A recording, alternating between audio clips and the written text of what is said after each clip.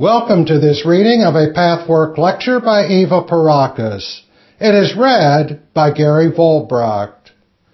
Pathwork lecture number 174, 1996 edition, May 23rd, 1969. Self-Esteem. Greetings, my dearest friends. Blessings for every one of you here. May your heart be open. May your attention be focused so that you can absorb as much as possible in this hour.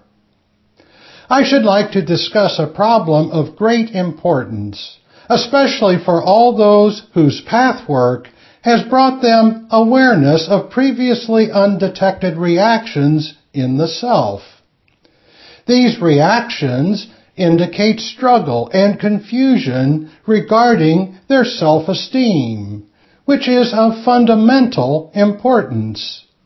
Self-esteem, self-liking, or self-value, whatever you call it, is sorely lacking in every human being who experiences feelings of uncertainty, fear, insecurity, guilt, weakness, doubt, negativity, inadequacy, and inferiority.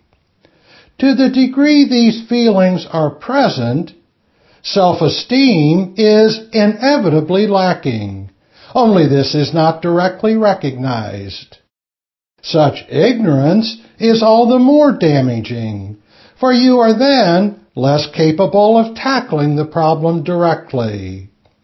Only considerable insight into the self as a result of hard work brings the direct awareness of, I do not like and respect myself. People are constantly confronted with an inner and rarely conscious conflict about this recognition. The conflict arises out of the dualistic perception characteristic of humanity. I have often shown how a misconception splits the truth into two opposing halves that confuse you and make it impossible for you to make satisfying choices.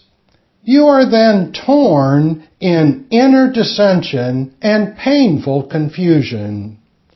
In this case, the dilemma is, how can you accept and like yourself without falling into the danger of self-indulgence and self-justification for the destructive traits that exist in all human beings, no matter how concealed they may be? Or, on the other side, how can you confront, accept, and admit those negative, destructive traits, weaknesses, little selfishnesses, cruelties, and vanities that often make you vindictive and unloving, and nevertheless maintain your self-respect? How can you avoid falling into the danger of destructive guilt, self-rejection, and self-contempt? This is a deep-rooted conflict, and most human beings, whether or not they know it, battle with it. It is a typical dualistic confusion that, apparently, makes admitting an unpleasant truth and self-acceptance into mutually exclusive opposites. But before I will discuss this in greater detail and offer you a key that will make it possible to unify this split, let me discuss the conflict itself a little more. Those of you who have recently found this raging battle within yourselves will know exactly what I am talking about. Others, who have not yet recognized their self-rejection, will have to come to this awareness gradually. Perhaps the only way you can now recognize your self-dislike and your undervaluation of yourself will be an indirect one. You can certainly sense shyness, uncertainty, insecurity, apprehension about being rejected or criticized, as well as feelings of inferiority and inadequacy. Perhaps you may perceive here or there a peculiar guilt feeling that makes no sense to you. Although this guilt usually hides behind other attitudes, it is rarely so remote that it cannot be clearly perceived at times once you set out to detect such things. Perhaps you are aware that you are not open to the untold possibilities of blissful fulfillment in life, that you make do with much less than you could experience. Perhaps you can discern that you stand back in life and feel vaguely undeserving and perceive your own possibilities negatively. Perhaps this perception exists only in certain areas of your life, but it still indicates self-rejection. All these manifestations indicate self-rejection, self-dislike. It should not be too difficult to bridge the gap in consciousness between any of these manifestations with a more profound root, namely, that you do not think much of yourself. You may dislike yourself for some traits and attitudes, but this specificity may be even more hidden from your awareness. It is quite possible that you can first ascertain only the vague general feelings of self-disdain without being able to pinpoint the specific traits you dislike in yourself. Once you feel, however vaguely, that you do not respect yourself and lack esteem and appreciation for yourself as a human being, the next step must be to make this attitude more specific. If you really want to find it, you will do so, although the recognition of exactly what this attitude is may come quite indirectly.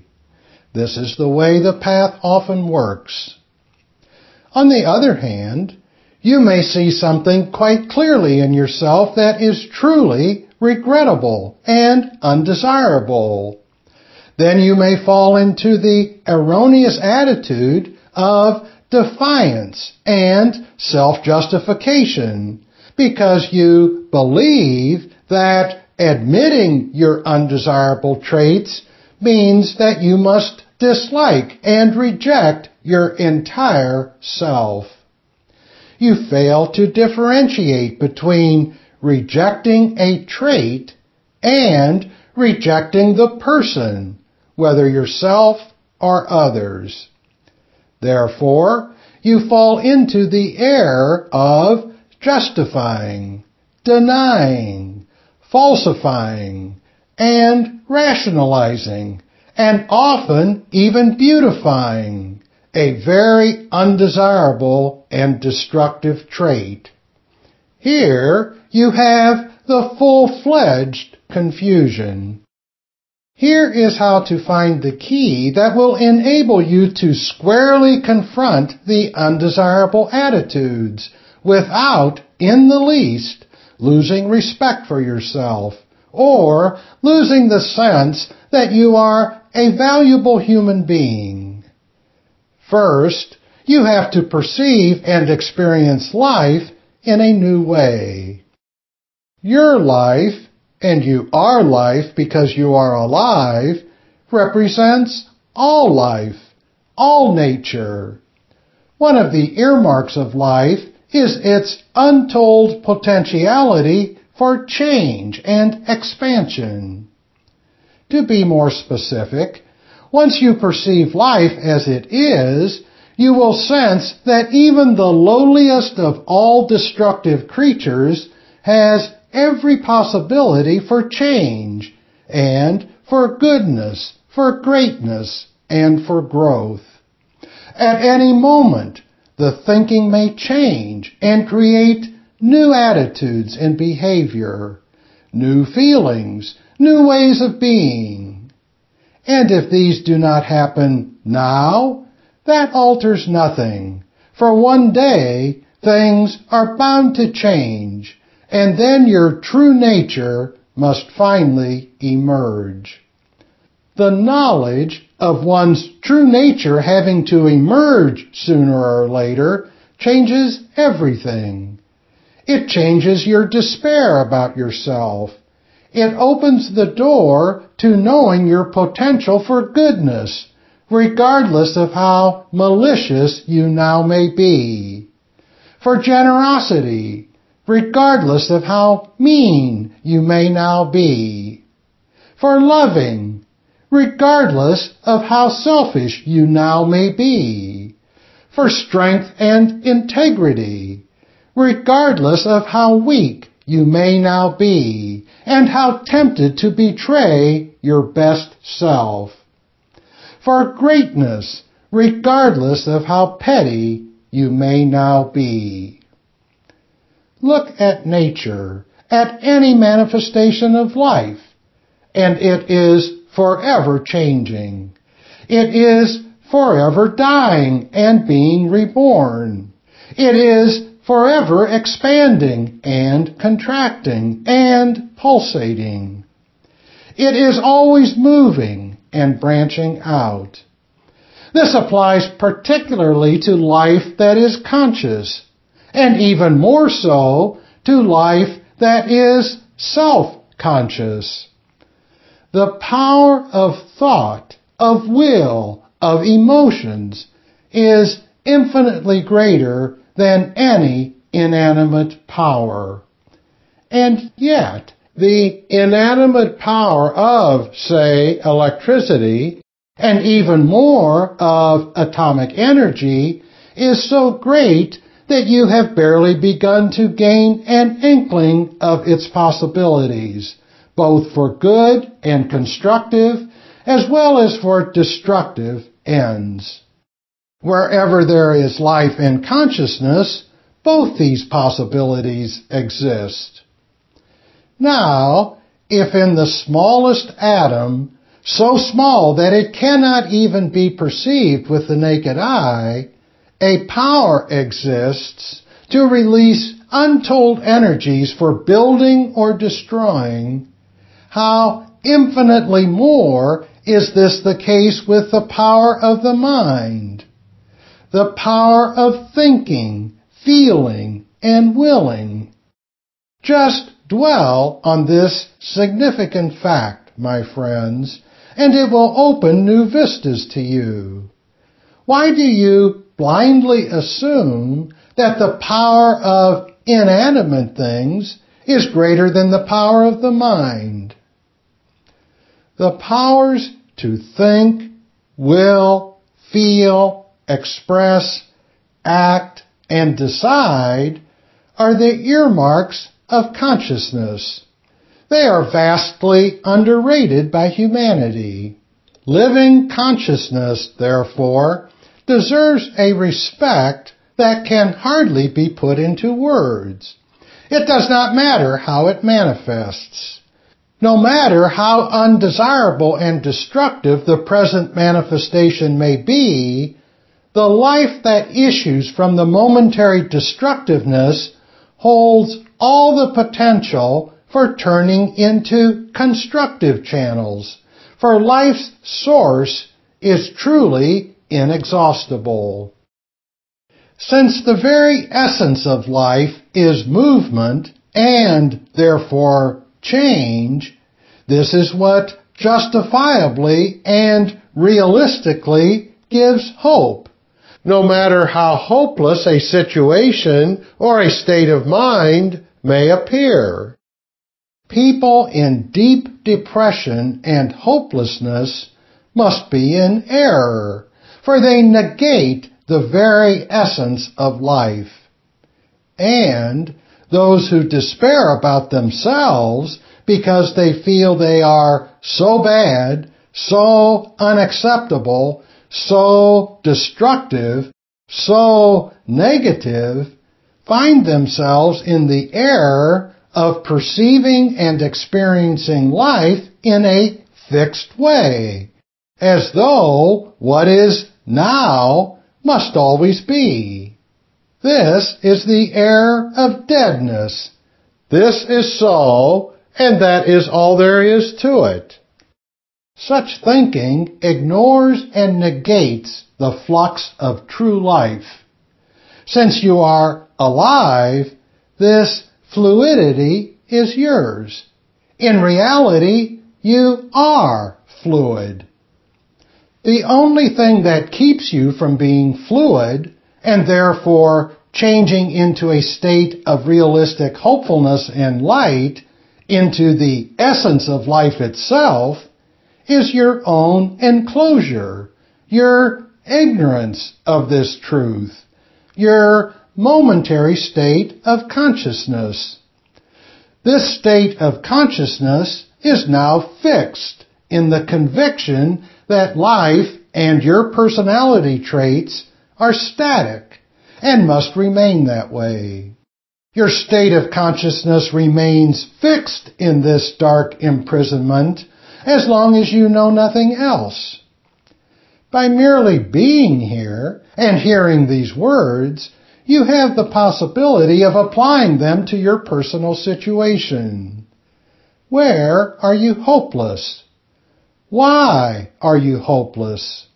Do you feel hopeless because of life itself? Because you believe the possibilities for expansion and happiness are too limited to give you sufficient scope? Are you hopeless because you feel you do not deserve and cannot have a more meaningful, fulfilled experience of life? The latter thought may smolder secretly beneath your perception of life's limitations.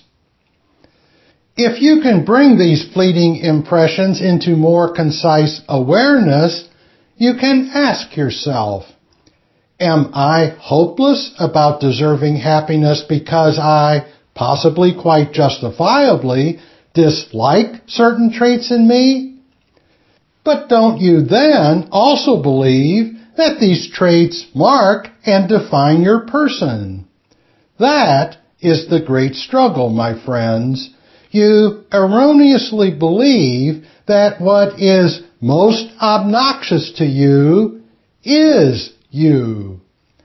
This, at the same time, is the cause for the great resistance inherent in all human beings against changing. For since you do not believe that you can essentially be anything else but that which you dislike, you have to hold on to it nevertheless because you do not wish to cease existing. That is the crux of this dualistic confusion. This is why you so inexplicably hold on to destructive traits. Many of my friends have reached the awareness where they can see this and actually see themselves holding on to aspects in themselves they thoroughly dislike. They seem unable to help it, and thus despair even more. They cannot even understand what power propels them to hold on, almost deliberately, to what they hate in themselves. Here, my friends, is the answer. You hold on to it because you genuinely believe this is you. You are in a fixed state. You are a fixed unit.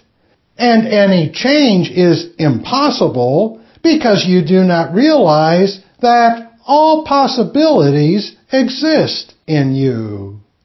You are already what you think you would have to produce artificially, laboriously, and through forcibly contorting your very nature. But since you will not believe this, you cannot give up holding on to the very facets you do dislike, for they seem to represent your essence. This is indeed a vicious circle, for true self-esteem can, of course, come only by your sensing your capacity to love, to give of yourself. Yet, this capacity cannot be known when you take it for granted that it simply does not exist. When you believe that any state other than the one you express now is alien to you, intrinsically alien, and your real, final, fixed self is what you dislike. As long as that is the case, you remain trapped in a vicious circle. In order to come out of this circle, life must be understood in its essence. No matter how fixed your life may appear, it is only one tiny part of the whole story, my friends.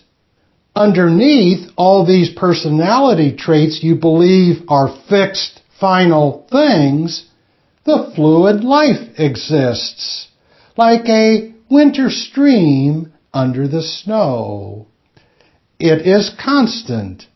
Feelings branch out of it in all directions, spontaneously and wondrously, forever self-renewing. Its life pulsates vibrantly. It is movement itself.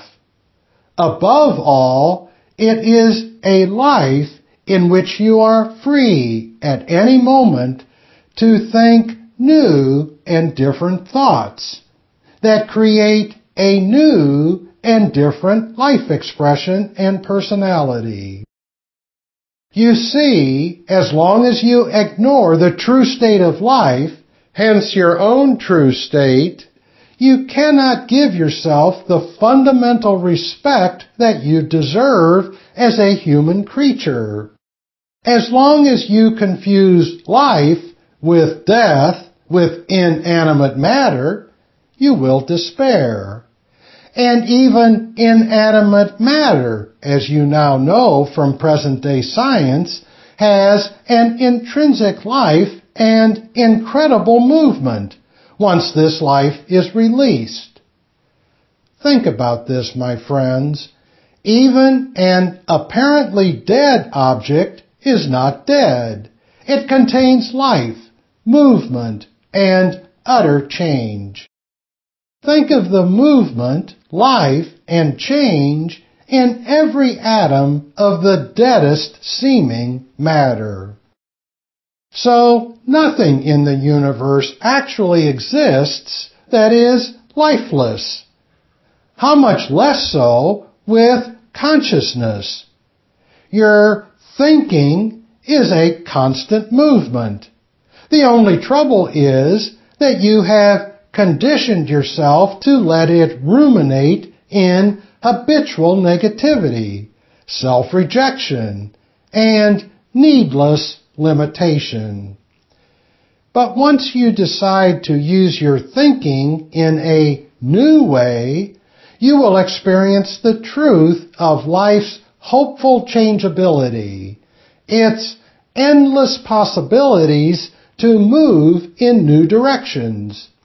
You can constantly expand your thinking, take in new ideas, embrace new realizations, and therefore bring to yourself new will directions, new expansions, new aims, new energies, new feelings.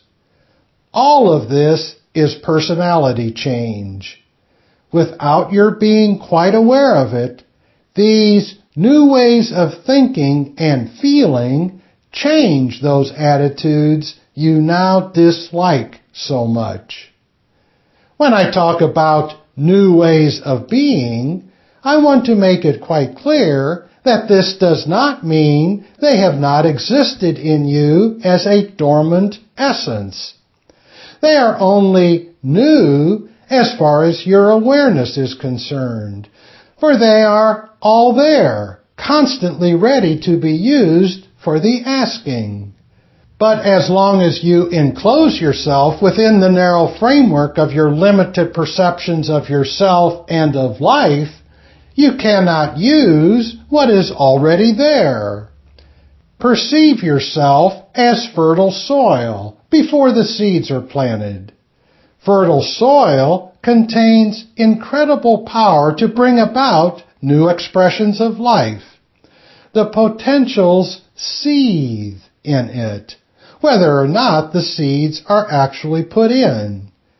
Your entire consciousness and aliveness is the most fertile soil imaginable. The fertile soil is constantly there with incredible power to bring forth new expressions of life in your thinking, your feeling, your willing, your energies, your possibilities of action and reaction. Each situation you are in contains new possibilities for reaction. You have choices all the time. You can be in a new situation and automatically fall into the old conditioned reflexes, your negative approach, without paying attention to what you are doing. Perhaps you moan about the misery of life because this or that has happened to you that you do not like, and you never see the connection between your discontent and failures on the one hand, and your one-sided negative automatic reactions on the other. As long as you assume that this habitual approach is the only one possible, you will not grasp the possibilities and powers in your life. Thus, when you feel unhappy or hopeless, question yourself, do I not have another way to react to the situation that seems to befall me out of nowhere, and to which I choose to react negatively, destructively, making myself hopeless, complaining, and feeling angry about it? This choice is yours. Your anger and complaints against the world are wasted, for all that energy could do so much to build new life for you if it were used properly. You cannot change others, but you can certainly change your own attitudes and your thinking. Then life offers its limitless possibilities to you. First, your thinking and your attitudes change. Then the feelings follow suit. Then your actions and reactions begin to respond to new spontaneous impulses. And these, in turn, bring forth new life experiences. The more you experience the chain reaction of this process, the more you also perceive that you are a living, moving, endlessly changing unit of life expression. And no trait merits evaluating and rejecting your whole self because of it. Once you perceive this, you can afford the wonderful relieving luxury of calmly admitting any undesirable ugly trait without in the least disliking yourself for it, without in the least losing your sense of being a divine expression, no matter what the traits may be. Then, and only then, can you really transform these traits. Paradoxical as this may seem, the total self-rejection, the destructive kind of guilt under discussion, is incapable of overcoming anything. You will not understand why, my friends, unless you see that it is impossible to overcome anything when you believe you are a fixed, unchangeable blob. You know that, according to your belief, you must experience, because you cannot see beyond the form you have built according to your belief. Your actions, then, are determined by your beliefs, and must thus provide proof of their veracity, no matter how mistaken those beliefs are, and how many other alternatives exist in reality. Thus, if you are convinced that you cannot change, you cannot even take a meaningful step in the direction of change. Therefore, you cannot experience change, and must be convinced that change is impossible. The negative conviction makes it also impossible to summon the necessary effort for bringing change about. The energy, the discipline, the stamina, the initiative essential for effecting a change will be comparatively easy to muster when you know a change is possible, when you know that change merely means bringing out your dormant qualities. When you know that, no matter how ugly the traits may be, you will not despair about being unlovable. You will make available the powers in you to surge forward.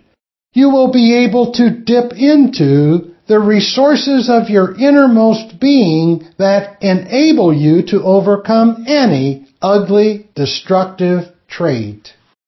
The power that created the universe, with everything in it, including all that you are, possesses the strength to change anything.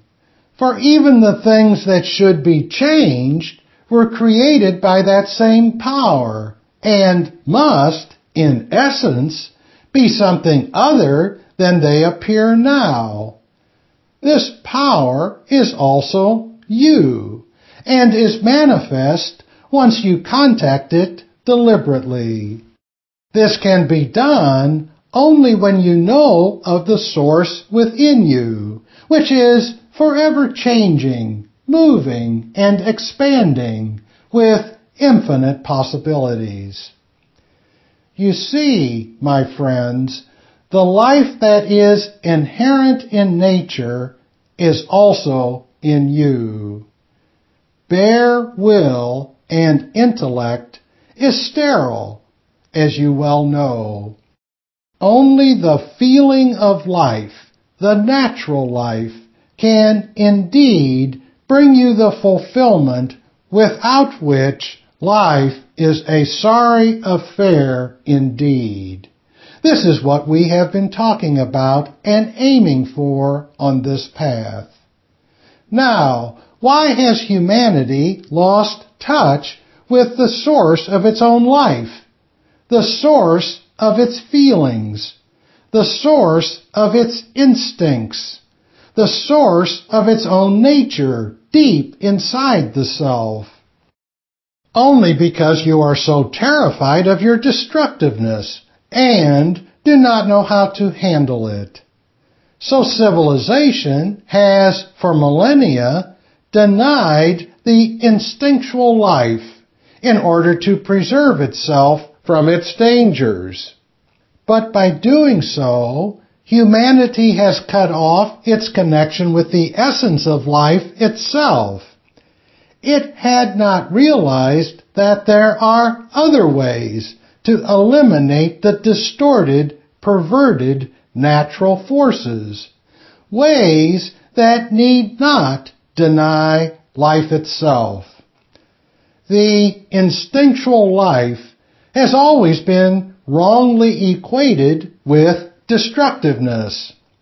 Only as humanity matures is it capable of learning that the instinctual life does not need to be denied in order to avoid evil. Indeed, it should not be denied, for doing so defeats life every bit as much as the feared evil itself.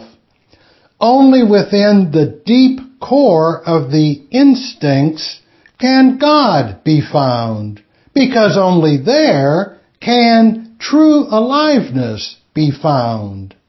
Thus, humanity must find another means to handle its destructive instincts if it is not to annihilate itself by different but just as fatal ways as giving vent to those negative instincts. This lecture will give you an additional tool to meet your destructive side. You will learn to value and nurture the deep instincts you have always so distrusted, and to find the truth of the living creative spirit in and through them.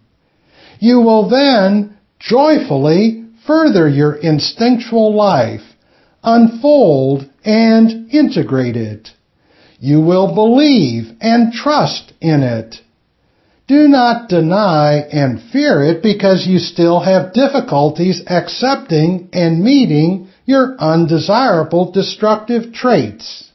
If you truly look at them in a dispassionate, objective way, you will always find that fear and denial really oppose the life of the instincts.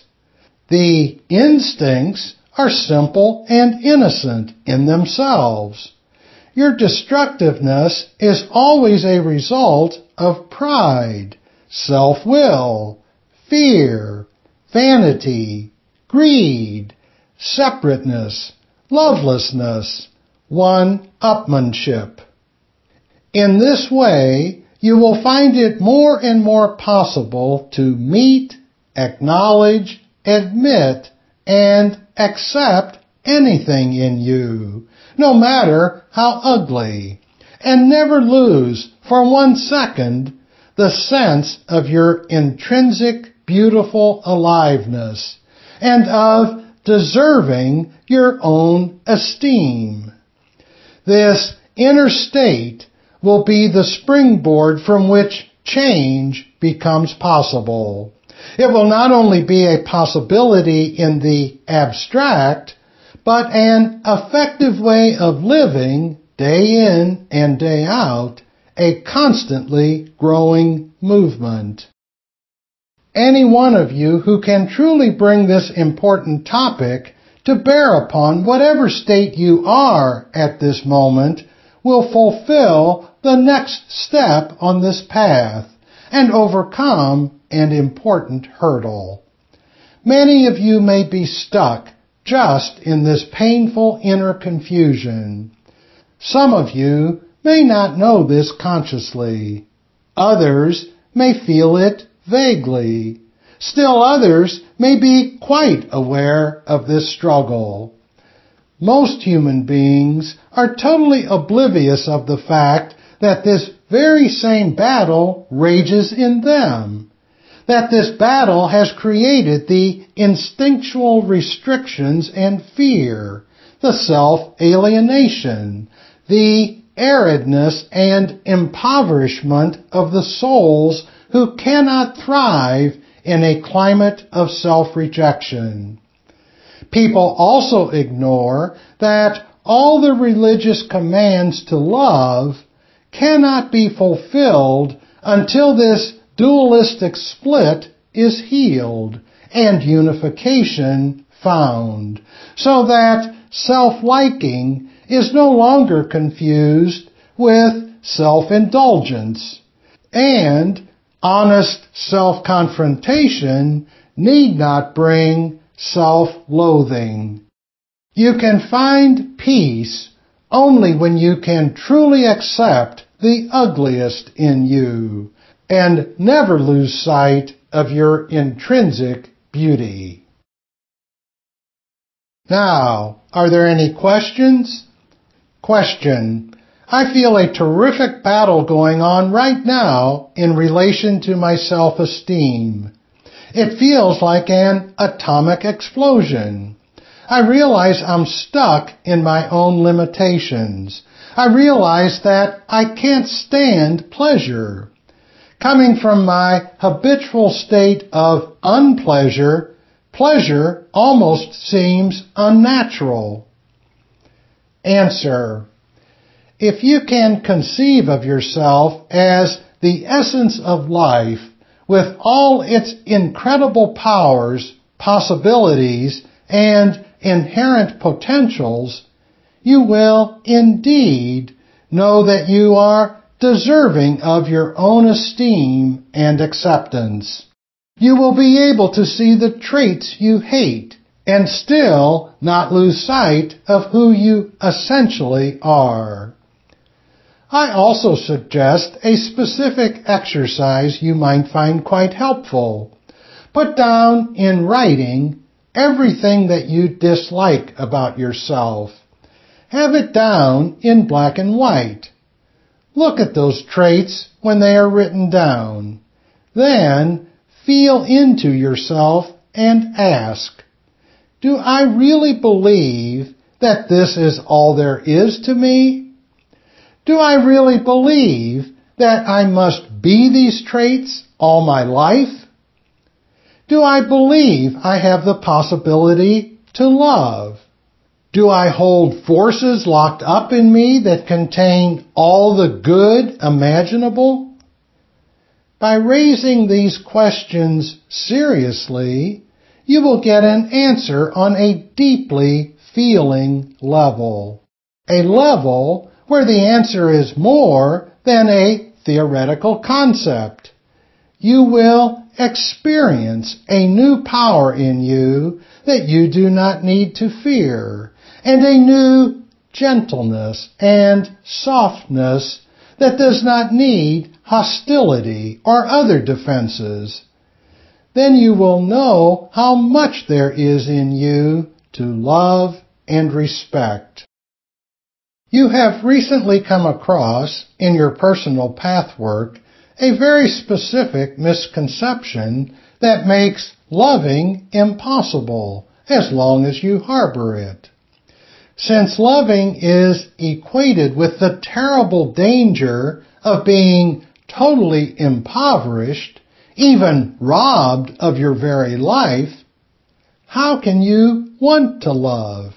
How can you let yourself love?